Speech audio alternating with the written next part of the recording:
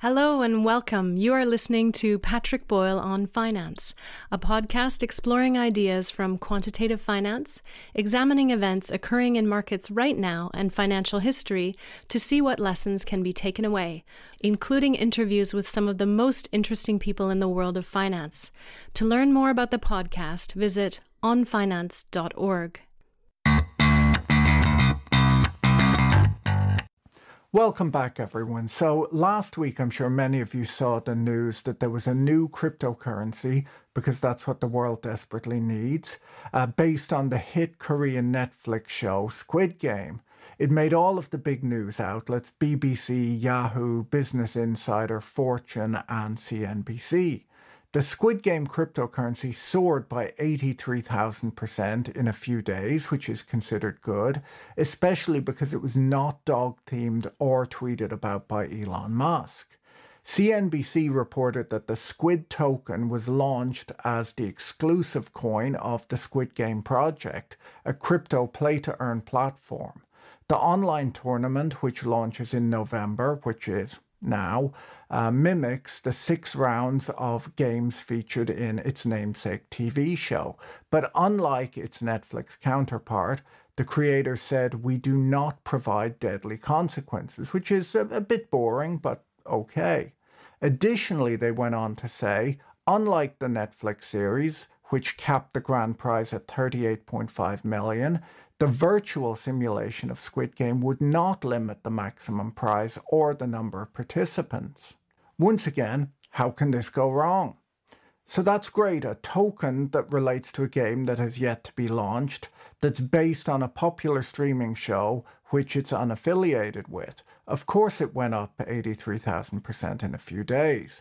It's a bit like in the late 90s, where the worst .com companies to own were the ones that were profitable, as when a company had profits, you could value it using traditional metrics. Obviously, the best game-based cryptocurrency would be the one where no game yet exists, as the game might not be good. Of course, a crypto-based video game that's being rushed out in a few weeks is definitely going to be amazing. I can't imagine it takes more time than that to design and code up a video game, right? The CNBC article goes on to say that gameplay doesn't come cheap. If you want to take part in the final game, you'll have to pay $33,450 and purchase an NFT. Sure, that does sound expensive, but I just Googled it and there's $20,580 in a game of Monopoly. And Monopoly's been around for over 100 years. So if you inflation adjusted $20,850 and played Monopoly with real money, it would be more expensive. So in many ways, this is a bargain. On top of that, Monopoly is boring, and this game, which hasn't yet been designed, is great. Anyhow, there were a few red flags in the news articles from last week. The BBC article said that Squid has been criticised for not allowing investors to sell their tokens. Once again, not a big deal. They probably just hired some of their coders across from Robinhood or Webull, and that means that there's a good chance that there'll be confetti in the game, and young people love confetti. Virtual confetti, obviously. You don't want to have to clean up actual confetti. The article says that one trader told the BBC on Twitter that he has $7,500 tied up in the currency, and he's hoping that this will be released in 48 hours. I don't know why the BBC called this person a trader. They're obviously a gamer. Does no one pay attention? It's a game, BBC. Not everyone's in this for the money. What else have we got?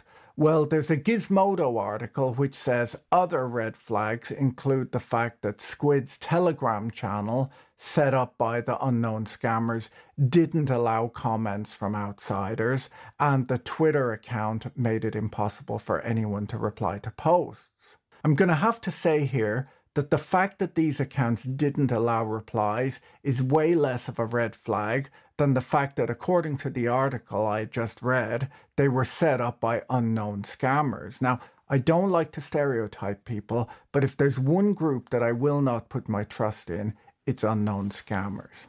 So back to the BBC article. It says that play-to-earn games have grown increasingly popular during the pandemic, and that the metaverse is expected to help this sector develop even further. Now, I watched an entire video this weekend. Well, I watched about a quarter of it, but in it, Mark Zuckerberg was explaining the metaverse, and my main takeaway from that video is that you wouldn't want to sit next to Mark Zuckerberg at a party. If you're ever at a wedding and Zuck is there, my advice is to sneak into the banquet hall early and move the place cards around to make sure that you're not at that table. Anyhow, if you haven't guessed it, this whole Squid token thing is probably not targeted at me. It's possibly not targeted at you either if you're watching my channel. So who is it targeted at?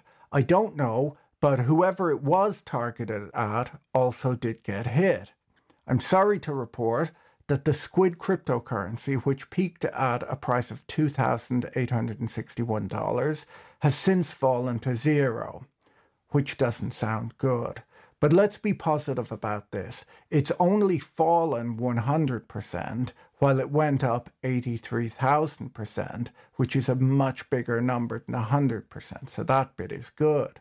Now, the news this morning is describing it as a rug pull, where the creators of the crypto quickly cash out their coins for real money, draining the liquidity pool from the exchange.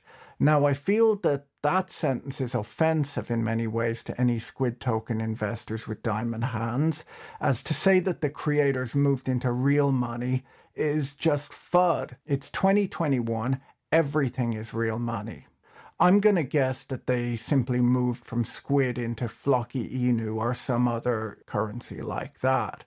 Also, I'm sure that the game will come out soon and it will be amazing. Talk to you later. Bye. If you enjoyed this episode, be sure to subscribe so you're notified when a new episode is posted. Thank you to everyone who is supporting this content on Patreon. If you enjoyed this content, you can find more like it on YouTube, on the Patrick Boyle on Finance channel, or follow us on Twitter at Patrick E. Boyle. Thanks for listening. Bye.